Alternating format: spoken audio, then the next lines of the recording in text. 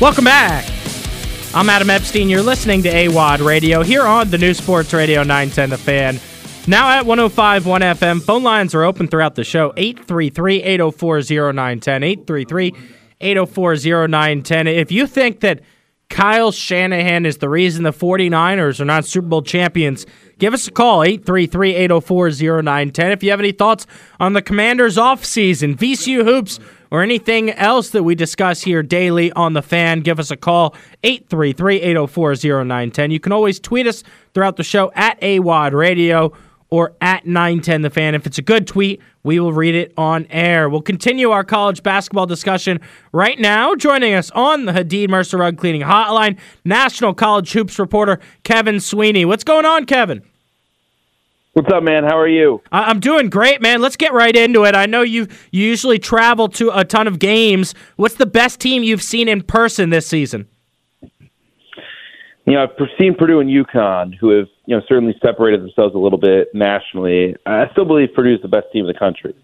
They have Zach Edey, the National Player of the Year, but really the difference this year is Braden Smith, who last year was more of a game manager at point guard. This year, to me, he's maybe the best point guard in all of college basketball. He's just been tremendous. And so when you have that combination, right, if you could start a team with an elite point guard and an elite center, you'd be pretty happy with that result. That's what Purdue has.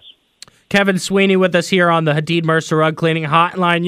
There was all this talk in the offseason about all these major transfers. Is there one or two guys that you'd point to as being a total success? I think most people would probably argue Hunter Dickinson, right? Yeah, certainly Hunter's been what you'd expect. I think given his track record at Michigan, it was, almost a guarantee that he would be incredibly productive. I think the other big name transfer was a guy who probably flew a little bit under the radar, was a highly recruited transfer, but maybe not the name that other guys had. Dalton Connect, who wound up at Tennessee, transfer from Northern Colorado, has been one of the best players in the SEC. A big wing who can really shoot, has become a bona fide first-round draft pick in the NBA coming up this summer, potentially even a top 20, maybe even a lottery pick. He's been huge for a Tennessee team with high aspirations. Yeah, I'm glad you brought up Tennessee because they've been the best defensive team that I've seen play this season. They're always really good on that end of the floor and have great rim protection. Certainly Houston would be in that conversation as well defensively, but I think that the difference for Tennessee this year is that they can really score, right? In the past, when you think about the March struggles that they've had under Rick Barnes, they've had to grind it out in games. And this year, certainly they can do that, but they've also scored with a lot of teams. They're top 15 in Ken Pom offense. Connect is a big part of that. Zakai Ziegler, their point guard, a big part of that. They play four guards now, which is something that they haven't really done under Barnes. So I think they've got a great recipe and a real chance to push for a Final Four. Follow Kevin on social media at CBB_Central, College Hoops for Sports Illustrated. Check out his work, SI.com. What would you argue has been the best conference in college basketball this season? Yeah, I still think it's the Big 12. Look, I mean, obviously realignment has changed things a little bit. 14 teams this year instead of 10, but Houston has come into the league and immediately been arguably the best team. And then you trickle down from there and you have BYU, one of the new entrants, who's top 15 in Ken Pom, and Cincinnati's a potential NCAA tournament team. You add that to the staples in this league: Baylor, Kansas, Texas Tech, Iowa State, who's having a phenomenal year. And just the depth in this league is off the charts. Kevin, what about the best coach this season? I've kind of admired the job that Shaka Smart has done this year at Marquette. I mean, Shaka's done an unbelievable job, obviously, retaining that roster. They were so good last year, and it's so hard in this day and age to do that. And I think he's done a great job of keeping the chemistry intact. To me, if I'm making a National Coach of the Year right now, it's Lamont Paris at South Carolina, coming completely out of nowhere. Last year, they were really, really bad in this first season as head coach, dealing with just a lot of outside stuff. Gigi Jackson was the elite high school player in the state. He comes to town. All this excitement, just wasn't ready to contribute, and it put them in a really difficult position. This year, just kind of rebuilt it with transfers. Nobody flashy, but a great example of a team that the whole is a lot greater than the sum of the parts. And to be 21-3, 9-2 in the league says everything about the job that Paris has done in South Carolina. We got Kevin Sweeney with us here on the Hadid Mercer Rug Cleaning Hotline. I'm Adam Epstein. This is AWadd Radio on 910 The Fan in Richmond, Virginia. So let's get to some of the local schools that we cover here, Kevin. We'll start with UVA. What are your thoughts on Tony Bennett's squad, winners of 8 in a row? I mean, they're surging at the right time. I think a month ago I would have been really concerned about where this team was. They just didn't look very talented. We're getting blown out on the road by Notre Dame and Wake Forest, and you started to question, was this a year that they could make the NCAA tournament? Now, not only do I think they'll make it, I think they're going to make some noise because they've just kind of found their stride defensively, have a little bit more interior punch here lately by putting Jordan Minor, the Merrimack transfer, into the rotation, and their veteran guards, led by Reese Beekman, obviously gives you a chance to make some noise. So, I think they're playing as well as any team in the ACC right now. NCAA tournament-wise right now, probably mocked as, a 7, 8, 9 seed in the Big Dance, but, some upward mobility there if they continue to win. Yeah, I think they could probably get as high as 4 or 5 maybe. How about the rest of the ACC? How many schools will make the Big Dance? Probably 4 or 5. Carolina, Duke, Clemson, and Virginia are in great position right now. Not a lot of other teams really emerging. Wake Forest is the best hope. They've looked the part for the most part, but haven't delivered that big win yet. They have a big game Saturday at Virginia.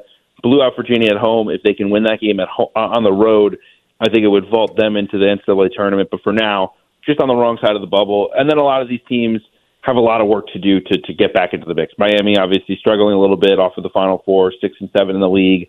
They'd have to really turn it on. Pittsburgh has the road win at Duke, but the overall resume pretty lacking at the moment. There's time, right? But at some point, these teams are going to have to make a run if there's a team other than Wake who's on the bubble right now who wants to really make a push towards the Big Dance. Yeah, it feels like the Hokies are going to have to get hot and win the conference tournament there in Washington, D.C.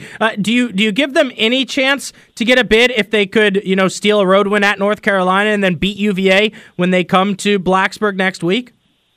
Yeah, I forgot to mention that they're still in the conversation because they actually accomplished something in the non-conference. I mean, that neutral court win over Iowa State is massive, and even before that, to have beaten Boise, who's a potential NCAA tournament team out of the Mountain West. I mean, that's big time stuff. Yeah, and so, Kevin, they had South Carolina. They had that game, and then they lost by 2.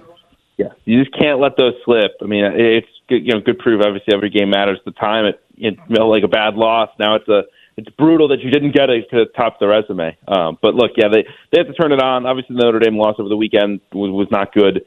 But you can find a way to win something like that on the road at Carolina, on the road at Virginia, or home of Virginia, win those types of games, and you're right back in the conversation. We are 910 The Fan, Richmond's home of VCU basketball. The Rams 8-3, but it's the Richmond Spiders atop of the A10 at 9-1. Did that catch you by surprise at all?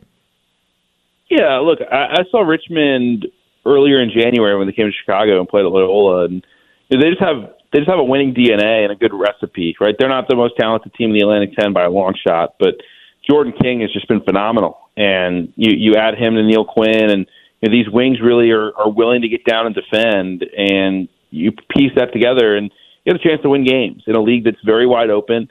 So much has been defined by close games. And really, I mean, if you look at Richmond and Loyola, the two big surprises in the Atlantic 10, those teams have been awesome in close games. Yeah. And if you continue to do that, you're going to have an opportunity to play deep into March. So Richmond certainly a big surprise, and huge credit to Chris Mooney, because I think a lot of people thought this would be a really rough year. Instead, opportunity to potentially win the league. Yeah, and as for VCU, let me pat us on the back a little bit here. Of the 4 teams in the top 4 in the A10, Richmond, Dayton, Loyola, and VCU, the Rams have beaten all of them. Their only losses came to St. Bonaventure and GW in conference play, so it feels like the Rams do have a chance to end up winning the A10 regular season, still with games against Richmond and Dayton again. But what are your thoughts on this conference? Is this a 2-bid league, maybe even 1 bid if somebody outside of Dayton wins? Yeah, Dayton is relatively secure in their path to the NCAA tournament. They will go, save for a massive collapse. Everyone else, I think, has a lot of work to do, right? Like, I think VCU, Loyola, and Richmond, to be serious at-large contenders, would probably have to come close to winning out the rest of the way in the regular season. And at that point, you kind of look at it and you're like, would I rather win 3 games in the Atlantic 10 tournament or 8 in February, right? Like, I think realistically the best path for all those teams is that conference tournament. I think 2 bids is the most likely outcome, someone taking down Dayton in the league tournament and getting that second bid for the conference. But I think it's going to be hard at large-wise just because some of the lack of accomplishment in the non-league. Obviously, VCU is piecing it together with a new team, but that home loss to Norfolk will hurt them. Richmond didn't do a ton in the non-league, right? Like neutral UNLV, okay, fine. Like Wichita's obviously slumped, but that's not a game you wanted to lose looking back on it. But and Loyola had some trip ups as they were incorporating a lot of new transfers and things like that. So the non-conference did not do the A-10 too much justice, and because of that, I think it's going to be hard for teams outside of Dayton to get in without winning the league tournament. Yeah, I totally. I mean, the Rams had Iowa State and had Memphis. Those would have been huge for VCU. That's Kevin Sweeney. Follow him on social media at CBB_Central. What have you been working on that you want to promote?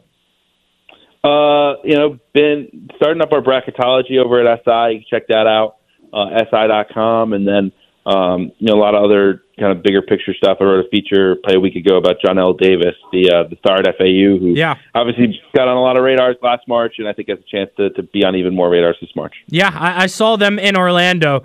So much talent, and he is so much fun to watch. Just an amazing crossover. Yeah, 100%. It's been a great marriage for FAU, and kid who's pretty easy to root for. Got a great story, so check that one out. Awesome. Kevin, thanks so much for the time. I appreciate it. Thanks, sir. Yep, that's Kevin Sweeney. Follow him, CBB_Central. I'm Adam Epstein. You're listening to AWadd Radio. Phone lines are open, 833-804-0910, 833-804-0910. Let's go out to the phone lines. We've got Jerry in New Kent. What's going on, Jerry? Hey, I have an idea. I heard the guys this morning on the Junkie Show talking about Purdy, and I remember one of them saying, well, I think he was speaking for the command. He was acting like he was speaking for the commander. He said, give us Purdy. And my idea is, let's do that. Let's give them that draft choice that everybody talks about, and we take Purdy. That's my suggestion. You want us to give up the number 2 overall pick for the guy that was drafted last in the NFL, Mr. Irrelevant? Yeah, but he's proven himself as a winner. He's definitely a winner, but here's what I would argue, is that I think that a guy like Caleb Williams, even a Drake May, has more upside than Brock Purdy. Brock Purdy's been good. He's been a winner, but a lot of people would still argue he's a game manager. He was great in the Super Bowl, don't get me wrong, but there were times this season where he let the 49ers down. Without Deebo Samuel and Christian McCaffrey, I think he's just an average quarterback. Well, I'm just saying, because Caleb seems to be, everything I've read about Caleb is he's a little bit of a head case. Yeah. He's got fingernails, and he does all this other crap. I mean, if you're going to put that pick, take Drake. No, there's certainly a lot of red flags with Caleb Williams that people have brought up. Here's one thing I would argue. Caleb Williams was the best quarterback in college football this season by far on third down. He had more touchdowns than anyone, more yards than anybody, and less interceptions on third down. That's a guy that I like. I get what you're saying, though. Why would we take a shot on a rookie when we could get a proven winner, right? That's right. Yeah. That's what I'm looking at. I'm with you, man. You remember, if you were around, George Allen used to do that. He'd pick all the old veterans, and he wound up going to Super Bowl. Yeah. I think the issue is, Jerry, is that we've been looking for a quarterback for 30 years to call our own. We need a franchise quarterback. Yep. Purdy's a Niners guy, All right. Sounds good. Yep. Good call, Jerry. Appreciate you chiming in. 833-804-0910. You're listening to AWadd Radio on The Fan. Welcome back. What up, what up, what up? It's AWadd here on the new Sports Radio 910 The Fan. Now at 105.1 FM, back in studio here in Richmond, Virginia. Stub, doing our first in-person show in basically 2 weeks. Yeah, 12 days. I know. I could tell you missed me. I did. I hate being all alone in here. Yeah, right? You were alone. It's lonely. Doing the show. But you worked so hard during Super Bowl week. I wanted to give you credit for that. A little behind-the-scenes inside radio here. Because my show is 9 to noon, a lot of the best interviews we did was after the show. So Stub was staying around, working extra hours so we could record interviews with Annie Agar, with Doug Williams, with all the great guests that we had. Who I really liked was Jake Plummer. And do you know the story about Jake Plummer? So Jake the Snake, Jake Plummer, right? Went to ASU, Really cool guy. Then Arizona, that's when I first remember him playing with the Cardinals against the Commanders, or the Skins back then. Then he went to Denver and had a really good career. Well, since then, he's been the weed guy, promoting cannabis. Well, when I interviewed him, he had moved past cannabis, and he was promoting fungus. Yeah, he was talking about his fungus and mushrooms. And I was thrown off by it, and I didn't realize when I took the picture with him, he put his arm on my shoulder. Everyone was zooming in at his fingernails because he had them painted different colors. Well, he's doing a Caleb Williams bit. Yeah. He's doing a different bit. Dudes paint their nails now. Yeah, I know. I don't have a problem with it. Yeah, of course. Right? I got no issue with it. I'm just out of college. If you're going to throw for 30 touchdowns a year, I'm in. You can do whatever you want. Yes, absolutely. So phone lines are open if you want to chime in, 833-804-0910. Let's go back to the phone lines. We got Dolphin Dave. What's going on, Dolphin Dave? Hey, well, it was great to hear you out there, and I have one very pressing question. Yes. Is Annie Agar as hot as she looks on video? Even hotter. Yeah. Did you like that interview? I thought I was. You know what? I don't get to listen much on the radio. Actually, I listened afterwards because I was at work. But when I went right back that afternoon to listen to that interview. It was actually a phenomenal. First, I was very jealous you were meeting her, and then the other thing is, was the history. Honestly, is interesting because I didn't know who of all the people that turned me on to her is my daughter. Just happened to catch it, and she's the one that starts sending me the TikTok videos. And I thought it was a great interview, and I thought what she does, I mean, that has got to be difficult to do, to write that. I don't know if she's got other writers, but to write that and actually just film that.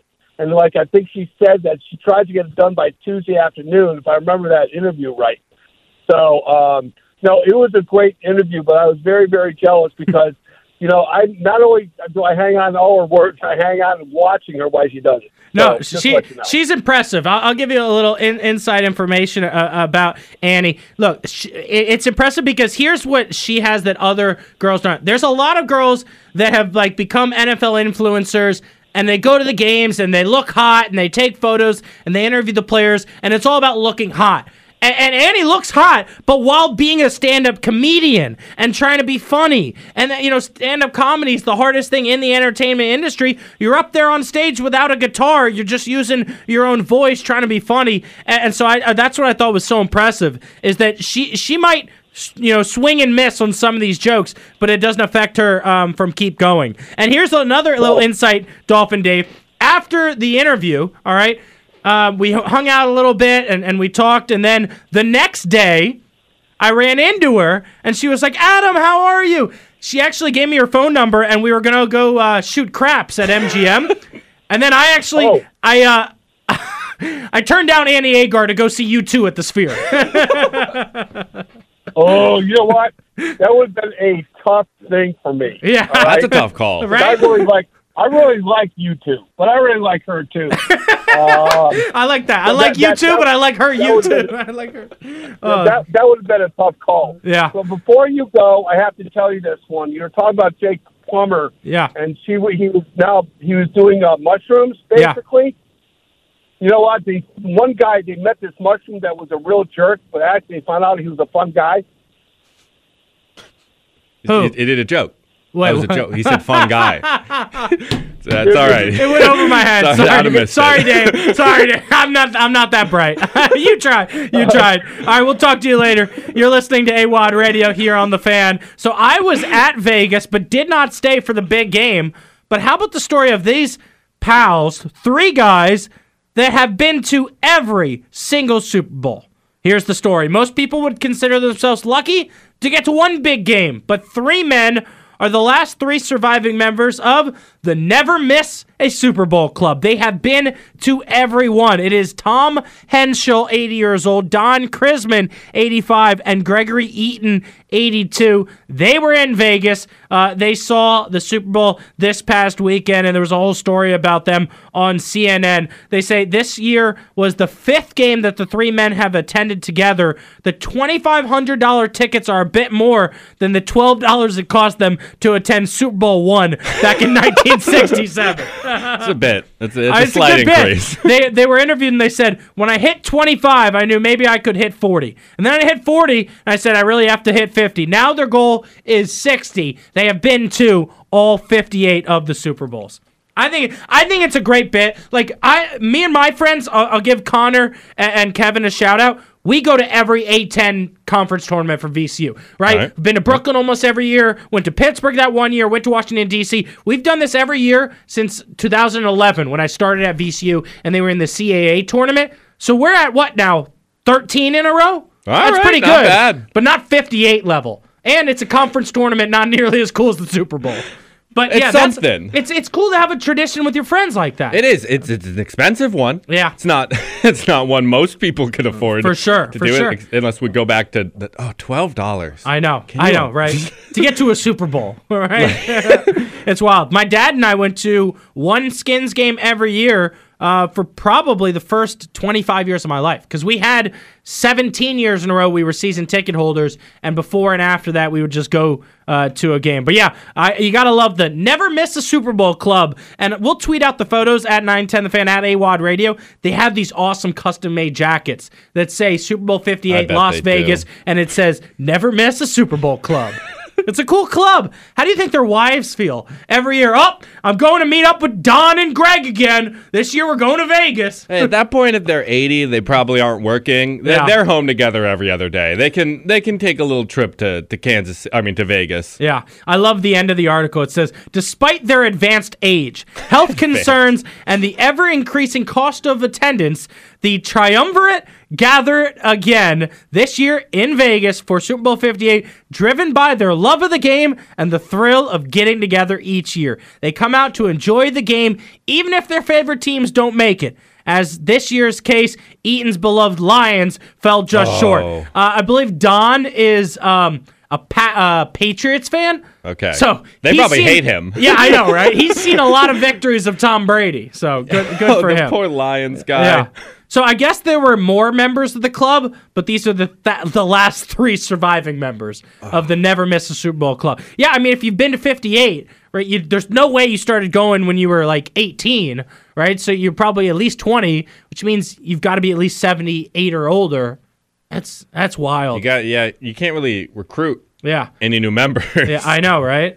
Now, shout out to those three. I just love how it's a good friends bit, right? Yeah. What they should have done is they should have dressed up in Vegas as Alan from The Hangover and done bits like that, because that's what Jason Kelsey did. Did you see that picture? I did not see that. He dressed up as Alan. Everybody was doing Hangover bits all week long. I kind of loved it. Like, as soon as we got to Caesar's Palace, we were like, is this the real Caesar's Palace? You know, Michael Phillips was like, don't lose AWadd, check the roof. You know, we were all doing Hangover. I love bits the all Hangover. week. I didn't realize how much cultural relevance it still had. That enough people are still doing Hangover bits. Somebody walked around with a fake baby, right? They were doing that bit.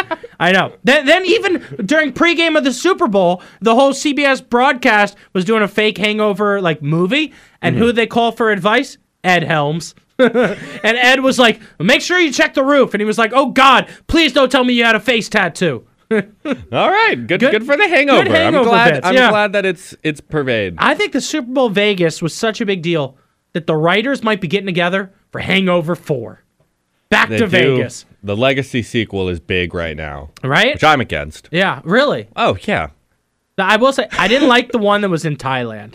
That's the one I've only seen the original. You've only seen the original? I've only seen the original. Well, I've heard 3 isn't worth watching. Oh, it's not, but... Yeah. It's not a hole. Yeah. The Hangover 2 isn't a hole. I think you have to see it. Have you seen Harold and Kumar? No. You see, you have to see all the Harold and Kumars. Even the Christmas one that's awful, and it's in 3D. You have to see it. Every movie you've ever seen, you think that I have to have seen. If you're a fan, if you consider yourself a fan of the series... Right? You have to see all the Hangovers, you have to see all the Harold and Kumars, or you have to see all the Fast and Furiouses. I do not have to see all the Fast and Furiouses. I'm comfortable with the 5 I've seen. Phone lines are open, 833-804-0910, 833-804-0910. The Commanders have hired their head coach. They've hired their offense coordinator, their special teams coach, and yesterday they hired Pagano to be a senior defensive coach. It's the Richmond Commander coming up next. Welcome back. I'm Adam Epstein. You're listening to AWadd Radio here on the new Sports Radio 910 The Fan, now at 105.1 FM, and we encourage you all to download the Odyssey app today for free. You can take the show on the go. Just search 910 The Fan. You can hear me Monday through Friday from 12 to 3 p.m. It gives you the ability to pause the show, run some errands, rewind, and then pick up right where you left off. Also, every day we post the podcast, each hour of the show, plus a best of AWadd Radio hour. It's available for you on your ride home on the Odyssey app, Apple Podcasts, Spotify, or iTunes. Joining us right now on the Hadid Mercer Rug Cleaning Hotline from CBS here in town locally, to run around local sports in Richmond, Virginia, it's Lane Casadonte. What's going on, Lane? Adam, good afternoon. Welcome back from Las Vegas. And the question that everyone is asking in their heads, did your laptop make it back from Vegas? Yes, it did. And TSA, I think they listen to my show. They changed their rules. You didn't have to take your laptop out of the backpack anymore. They said they had a brand new machine that could scan the laptop. Yeah, but not every airport has that. We traveled over the holidays, and I noticed that same thing because my son, who was paranoid about this stuff, took everything. I think he would have stripped down to his underwear if they asked him to. But I just threw my bag up there and said, "Do what you want with it," and I didn't have to take it out. So that's an improvement. I agree. Lane, the best story that I actually have never told on air, though, is when I was 13, my parents, I might have been even less than that. My parents picked me up from school, and we went straight from school to the airport to go meet our grandparents at Cabo San Lucas, right? And I had come from arts and crafts class, and I didn't realize there were a pair of scissors in my backpack. Went through TSA, and they stopped us, pulled out the scissors, and they're like, does this kid know what he's doing? What an idiot! It was the most embarrassing thing of my life, Lane. Yeah, but you know what? I mean, keeping the world free from 10-year-olds with scissors is, I believe that's in the TSA mantra, so I guess they have to do that. Yeah. Hey, what's the biggest sports story in your world today, man? Oh, let me think. Well, we just got through with, everything in Vegas and the Super Bowl, the most watched TV event in history since the landing on the moon. I saw that. I heard that this morning. It was the most watched TV event since the moon landing. And the first thing I thought of was, oh, so now the Super Bowl is fake too? So, I mean, what are you going to do? I mean, you're in trouble either way that you go. But this week, really, this is a bit of a quiet week because the Rams don't play till Friday and they play on the road. I know Coach Odom spoke this morning. Richmond is home tomorrow, but then they're on the road this weekend. It's a little bit of a lull this week with a lot of our teams playing away from home and getting that half of their conference schedule taken care of. So a couple of big wins this past weekend for Richmond and VCU, and that top four of the A10 is really starting to distance itself from the rest of the pack. You know who the sports lull is bad for, Lane? That's Kyle Shanahan. His decision in overtime looks terrible. More and more people are going to jump on him for blowing a 10-point lead again in the Super Bowl. How about his play calling? They went 3 and out 3 straight times without even running the ball with Christian McCaffrey. This sports lull is terrible for Kyle Shanahan. Yeah, and obviously, hindsight being 20/20, you can critique and criticize his decision in overtime. I really don't have a problem with it because you have to remember, I believe his defense just came off the field at the end of regulation. Yeah. So that may have factored into his decision to give his because both of those defenses were gassed by the end of the fourth quarter. They had played all out that entire game, and I would not fault him if that was part of his decision-making there in order to give his defense another 5-10 minutes of rest against Patrick Mahomes. I actually thought going in, and I said this to anybody that asked me for a prediction, I said, I think San Francisco is the better team, but I refuse to bet against Patrick Mahomes for exactly the reason that we saw. Yeah, I totally agree with you there. That's why I was able to place a bet at halftime and win money on the Kansas City Chiefs. I think the biggest issue with Shanahan's decision in overtime was his explanation that we wanted the ball for the third possession if both teams get a field goal or both teams get a touchdown and an extra point. But the Chiefs have already come out and said, we planned all week long, knowing the new overtime rules, if the 49ers scored a touchdown, we were going to score a touchdown and then go for two. There would have been no third possession for Kyle Shanahan. Well, and actually, in his defense, I did not know the Chiefs had said that earlier in the week. If they did, I missed it. But I understand their strategy as well. Me personally, I was panicking at the clock. Yeah. Because I didn't know the new rules, and, they're being lackadaisical in the red zone. And I said, there's only 10 seconds left, because I thought after the first overtime, we've never gotten this far before, and I thought they would flip a coin and kick off again for the second overtime. I didn't know that they would treat it like a quarter and just flip fields.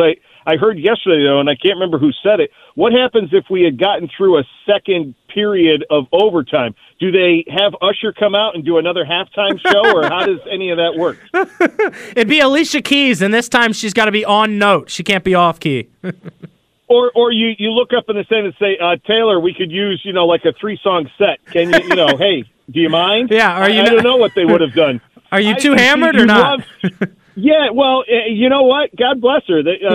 You live for chaos like that because you live to see people make decisions in real time and just to see what happens, because none of us have ever been to that point before. But that was, a fantastic game. The NFL can't ask for any more than that. A game that comes down to overtime and players making plays, not someone screwing up or an official taking it away from someone.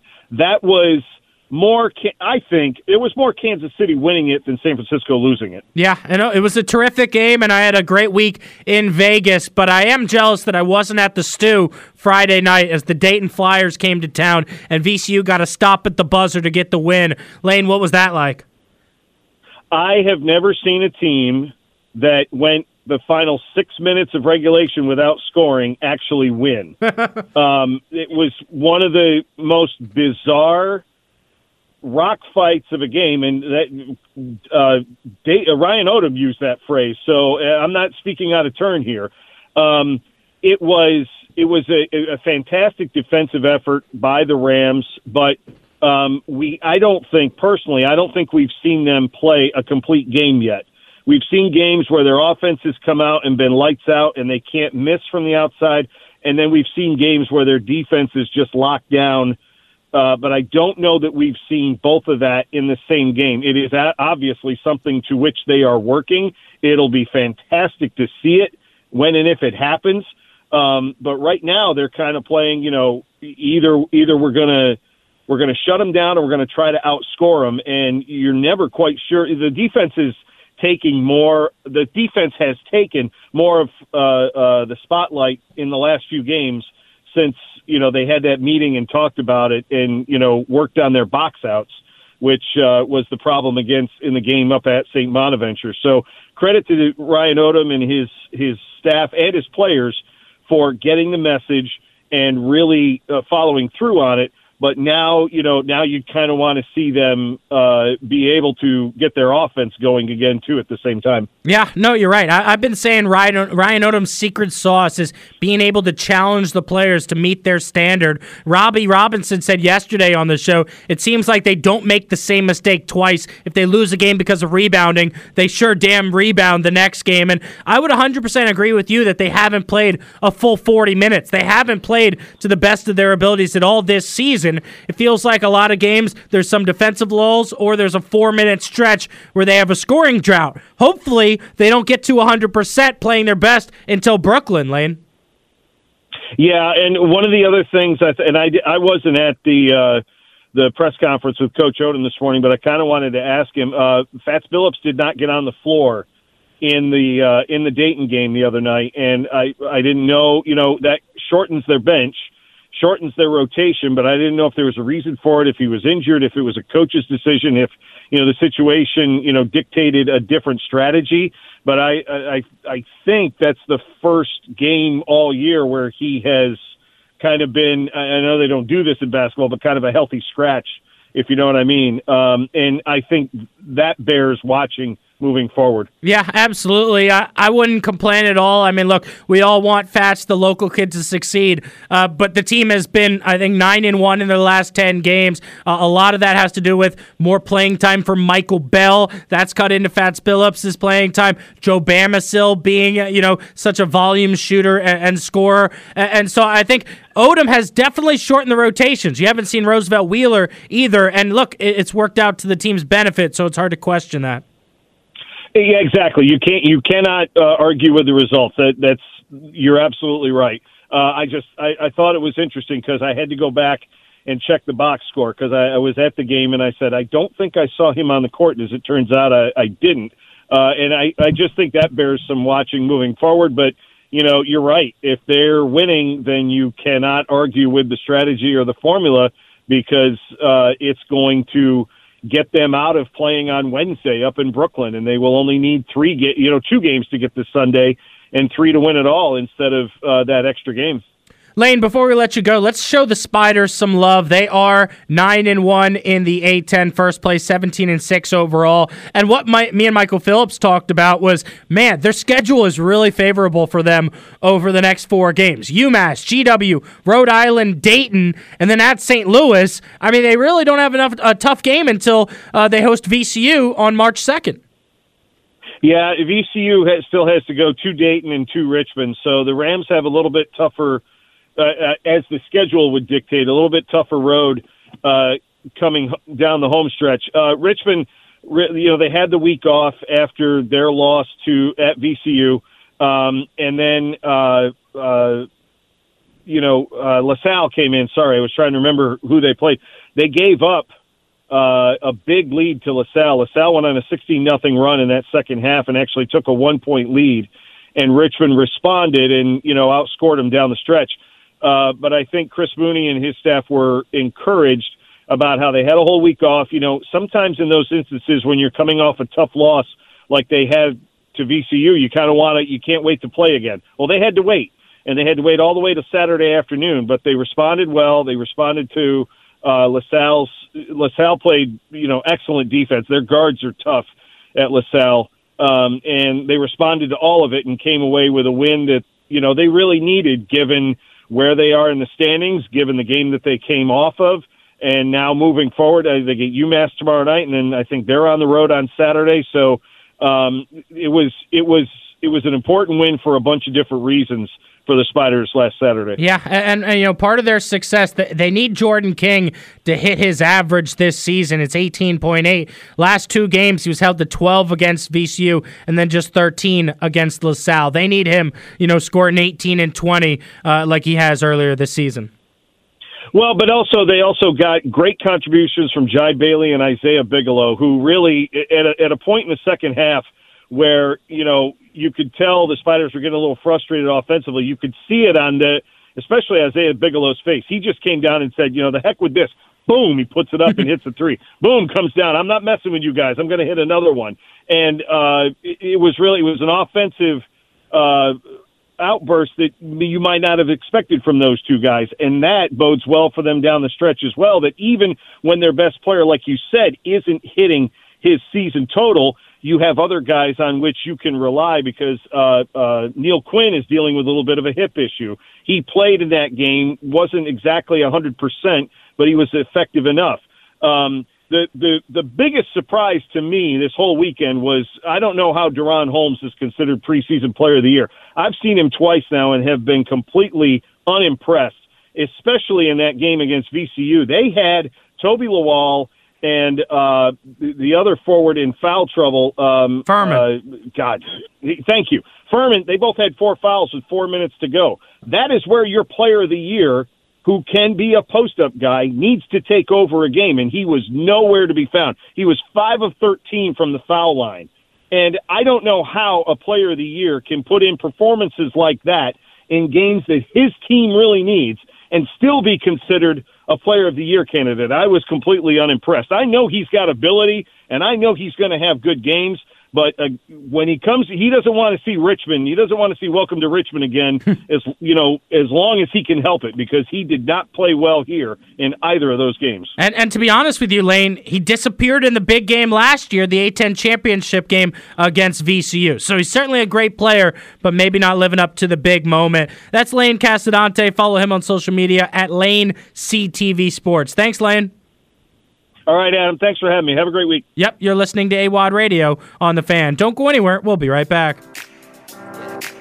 Brea will inbound to Bennett at midcourt. He comes to the near side with the dribble, gets a screen. Holmes has got it top of the key. He will drive right side, throws it up off the glass. It's no good. Ball tipped, picked up by Shulda, and that is going. Let's see. To do it. Ball game. Rams win. Rams win. Rams win. 49-47. Rams win. Rams win. Rams win.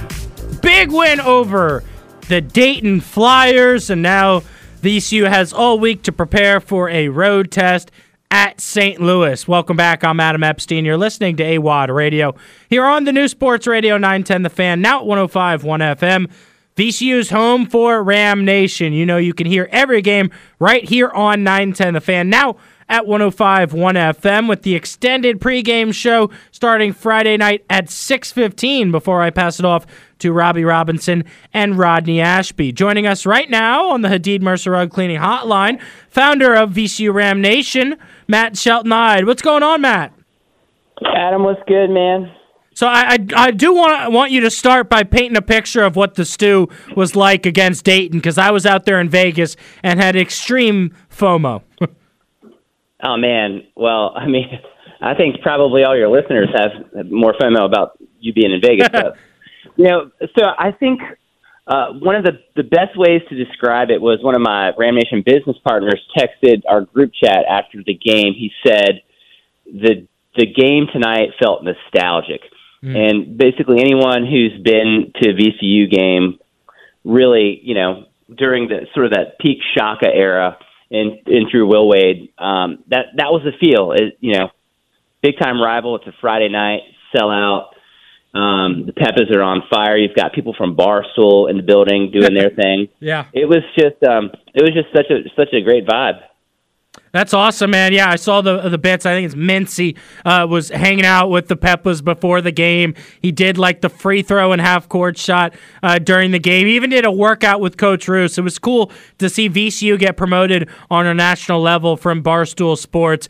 But, Matt, I do got to call you out on something. I know you're not a fan of the Sean Bairstow fadeaway jumper, but it was falling against Dayton. I personally love that shot because he can get it whenever he wants, Matt.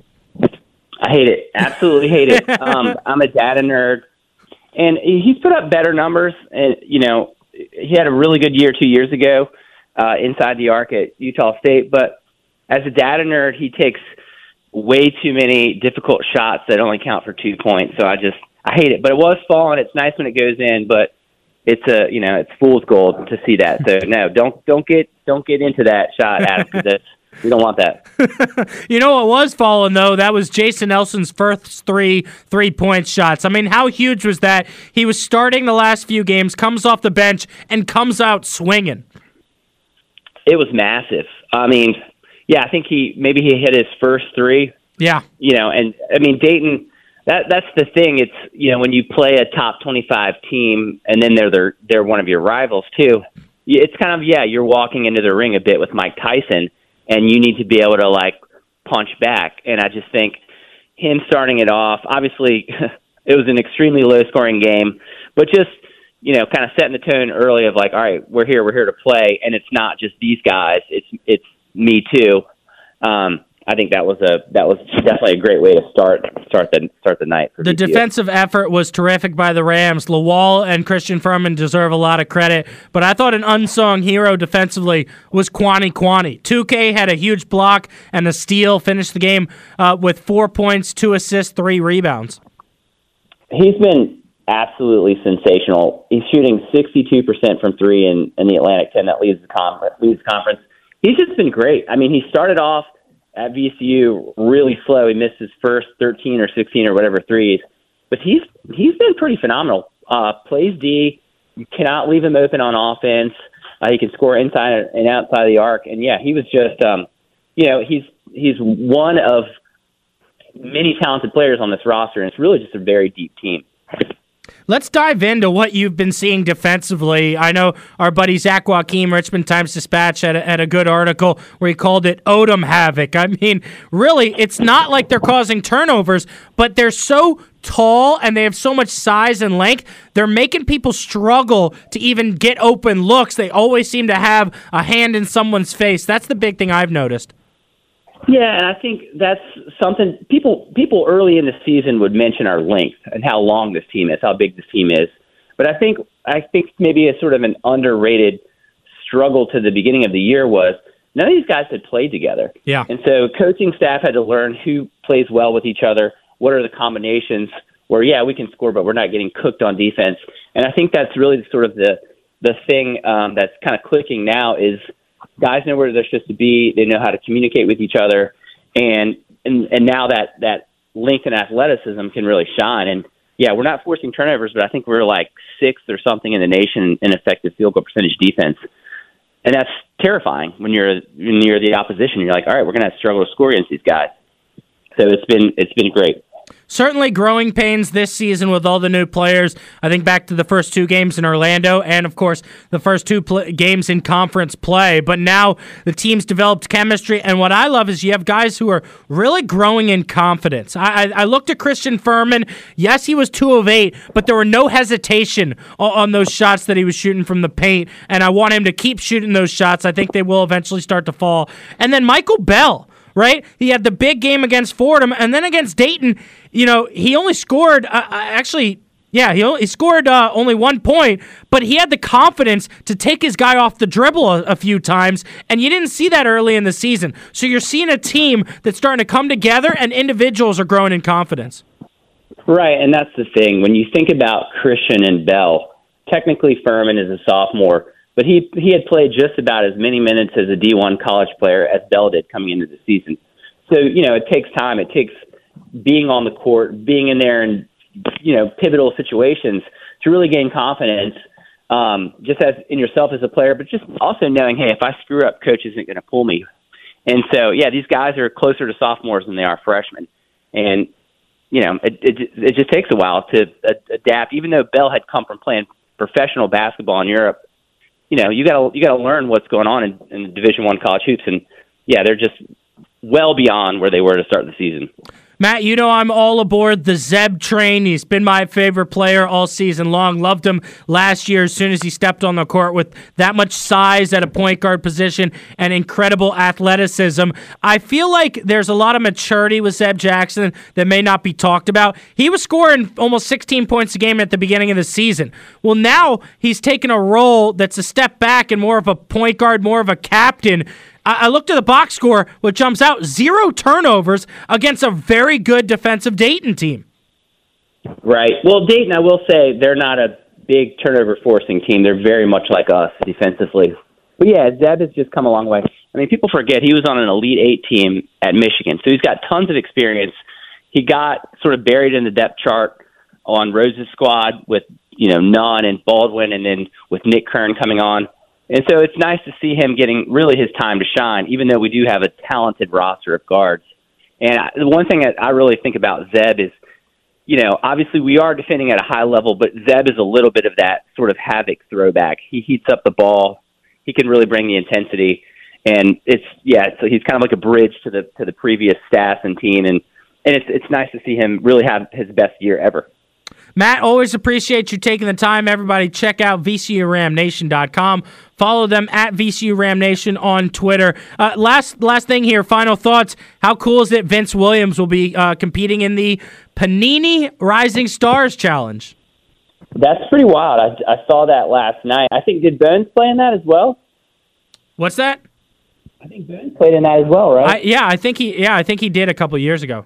Yeah, it's great. I think the beauty of Vince is, you never hear from him. He just shows up, does the work, and you really love to see those guys succeed. That is Mat Shelton-Eide, the founder of VCU Ram Nation, here on The Fan. Don't go anywhere. I'll be right back. Welcome back. I'm Adam Epstein. You're listening to AWadd Radio.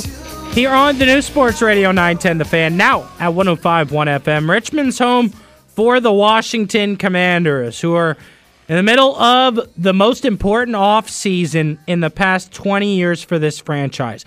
Dan Snyder is finally gone. Ding dong, the witch is dead. Which old witch? That bitch Dan Snyder. Josh Harris has fully taken over. He's made his first hire.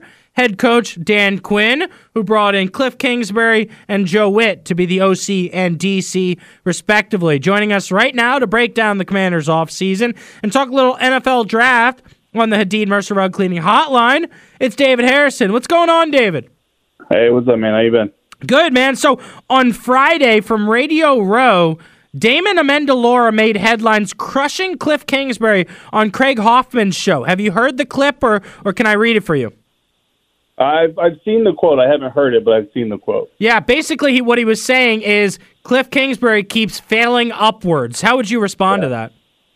I mean, you know, when you stat scout, obviously you can see that, right? And I think anybody who looks at the numbers and Cliff Kingsbury's history and then records and all that stuff, you can certainly see that. But you know, that's the tricky part about these coaching hire processes is, you know, what is the role that he's expected to fill? What is required of that role, and how does that fit? That goes beyond wins and losses. You know, I mean, nobody goes into a coaching search, whether it be for a coordinator or anything else. I mean, you look at Bobby Johnson, right? If we're hiring based on stats, Bobby Johnson's not getting a job in Washington. So, you know, it goes beyond the numbers. And I've never met Cliff. I've never talked to him. You can see the benefits potentially in his scheme, certainly. And I think that when you take away the head coaching duties and responsibilities, you know, and you add in the factor that Dan Quinn is not running the defense, I think that's a really key part of this whole thing.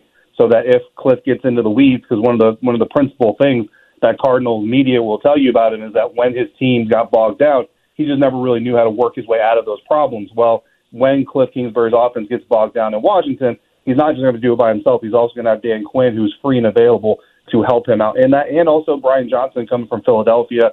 In whatever role he's going to, possess as well. So there's a lot of checks and balances and potentials coming out here. The thing that really struck me, actually, Adam, about that quote that he said with Hoffman was he said that Cliff keeps getting plum jobs. So apparently the Commanders, that's a plum job now for the Washington Commanders. That's impressive.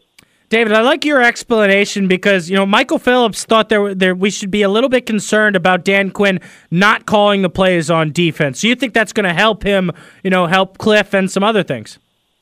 I mean, I've always kind of been a fan of coaches that don't run one side of the football. I think that the head coach, your principal duty is obviously be responsible for the entire team, and any head coach that also calls one side of the ball, they're definitely going to stand at the podium and take responsibility for both sides of the ball. But I just think that from a managerial standpoint and a leadership standpoint, that's when you look at some of the teams that kind of have their biggest struggles, and this comes from me covering the Tampa Bay Buccaneers as well for a long period of time, where right now, specifically Todd Bowles, he's the head coach, but he also runs his defense as well. You go back to the year they had with Byron Leftwich, and even this last year with Dave Canales, when the Buccaneers offense gets, into the weeds, it's basically on that offensive coordinator and the staff on the offense to get themselves out of that, because they don't have a head coach who can dedicate his full attention to what's going on either side of the ball. So, there's definitely bonuses to both sides of the coin, I think. And I think everybody, it's like anything. It's like the 3-4 and the 4-3. Everybody's going to have their preferences. It really boils down to how does Dan Quinn accentuate the advantages of not running one side of the ball or the other versus, the other path you could take. David Harrison with us here on the Hadid Mercer Rug Cleaning Hotline, host of Locked On Commanders, and you could check out his work covering the Commanders for Sports Illustrated. Go on record here, David. Percent chance the Commanders draft a quarterback at number 2? Right now, I'm going to go 88%. Okay. I'm going to go 88% right now. The Commanders draft quarterback at number 2. We'll see what the offseason brings, between now and April. But as it stands right now, I think it's pretty high. And give us a brief explanation of your thoughts for Jaden Daniels, Drake May, and, of course, Caleb Williams. It's really interesting because the more I look at these three guys, it's almost like a Goldilocks situation, right? You got three quarterbacks that all kind of, like, if you want to put them in a generalized group, enough arms to get the job done and, at least 2 years of experience, but also athleticism. But then you break it down further, and Jaden Daniels has the most athleticism. Drake May is your most statuesque type pocket passer, even though he's got plenty of athleticism. And then Caleb Williams is kind of the blend of both. So it's kind of like which flavor do you really want? And when you look at Dan Quinn and Cliff Kingsbury and even Adam Peters, like which flavor of quarterback are they going to want? Because eventually, one of those guys is going to be the number 3 out of the batch. And if number 1 is gone, are you happy with number 2? And if you do make a trade, if you're happy with number 3 as well, can you trade back, collect some more picks, and potentially move back with the Patriots, for example, and be happy with that guy as well? So it's just interesting because every time I do an episode talking about one of these quarterbacks, the Jaden Daniels crowd calls me a moron for maybe talking about Drake May's positivity. Then I talk about Jaden Daniels' positive attributes, and the Drake May crowd calls me a moron. So it's just a lot of fun because it really is just a flavor preference and which one you like more than the other. David, at the introductory press conference for Dan Quinn, Josh Harris said that Dan still got some more tricks up his sleeve. It feels like we've seen them as the Commanders hired some big names in Izzo, Norton, and then John Pagano. Can you tell us about the rest of Dan Quinn's staff? Yeah, I mean, I really like what they're doing as far as fleshing out the brain trust, right? And that's kind of what we just talked about, like, as far as the offensive staff. None of these guys is doing it by themselves. Obviously someone's going to be in charge, but I think that at the end of the day, they're really putting together kind of a brain trust of experience and proven track records. I mean, the Pagano name, carries enough credit by itself, but I think that this Pagano brother is really, he's proven his track record. He's had a lot of success in the places that he's gone and has really been involved in a lot of really successful teams. And even going back again, we talked about Bobby Johnson. I know a lot of people are kind of down on that move, and I completely get the concerns. It's like Cliff Kingsbury, right? I get the concerns on the surface, absolutely, but there's also positivity here. I mean, you look at what the Giants have been going through, and I don't think injuries. You can't blame somebody for an injury, right? I mean, if you go out and sign a guy who just tore his ACL last week and expect him to start, okay, maybe I can blame you for that. But for the most part, I mean, injuries are just part of it. And when you look at the Giants' offensive line, a lot of the deficiencies that led to some of these poor rankings involve depth. One part of it is a depth decision, which I don't know if we can place depth, roster management control, and all those things on an offensive line coach. I think that's a little unfair. But then you also have the issue Patricia Traina of Locked On Giants has pointed out in her coverage of the Giants that they went through training camp and really never solidified their starting 5, or didn't at least do it until later in the process, and that starting 5 never really had an opportunity to fully gel. And then the injuries also crept up, which just completely prevented that unit from gelling. Now, that indecisiveness, was that Dable? Was it Johnson?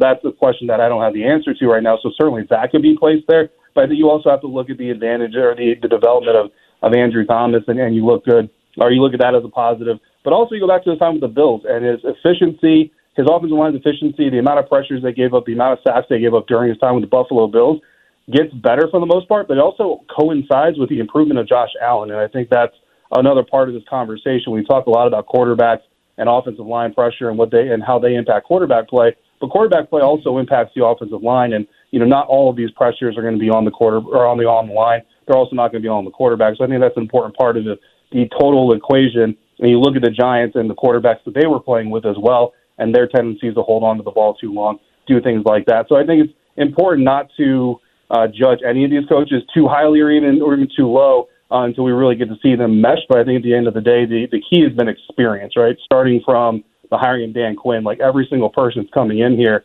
has experience. And I also like, Adam, and I don't know if this is intentional, but the Washington Commanders, they've got coaches on this staff that now have intimate knowledge from just last season on 7 opponents going into 2024. And I don't think that should be an underrated factor of this coaching staff. That's how you turn it around with the quickness. And DQ Dan Quinn is getting a lot of positive feedback about most of his staff. And how much does this prove that Ron Rivera's staff was underwhelming? Is it just one holdover in Tavita Pritchard? I mean, Dan Quinn, it feels like, is doing what Mike Shanahan did when he got here, assembling an all-star staff that you're going to see in the NFL for quite some time. Yeah, Tavita Pritchard and then Ryan Kerrigan is going to be sticking around. Right. There's some other positions. Bobby Ingram, I haven't heard anything official on his future, things like that. But, yeah, I mean, I think, we go back to the reason they said they hired Dan Quinn, and part of it is his own leadership ability, but also his connections. And, I mean, the amount of coaches that he's bringing in that don't even fit necessarily, quote-unquote, traditional coaching, staff positions and all those things. I think, really, when you look back at Ron Rivera's time and you compare it to another coach, like, the big emphasis for Dan Quinn is learning from what he experienced in Atlanta and building off of that. And I think you're seeing that in the development of his staff as well. He's not just bringing in a bunch of Falcons guys, a bunch of Cowboys guys, a bunch of Seahawks guys. They're coming from across the National Football League.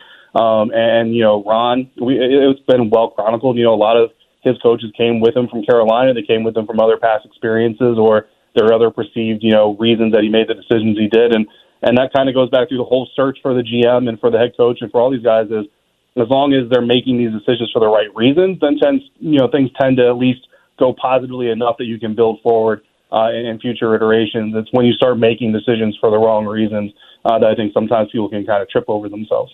Follow David on social media at DHarrison82. Thanks a lot, man. Thanks, brother. Appreciate you. Yep, you're listening to AWadd Radio here on the new Sports Radio 910 The Fan, now at 105.1 FM. It is AWadd Radio here on February 13th, 2024, the year of the girlfriend, except I haven't gotten anything for Valentine's Day yet. We'll figure that out next live on The Fan.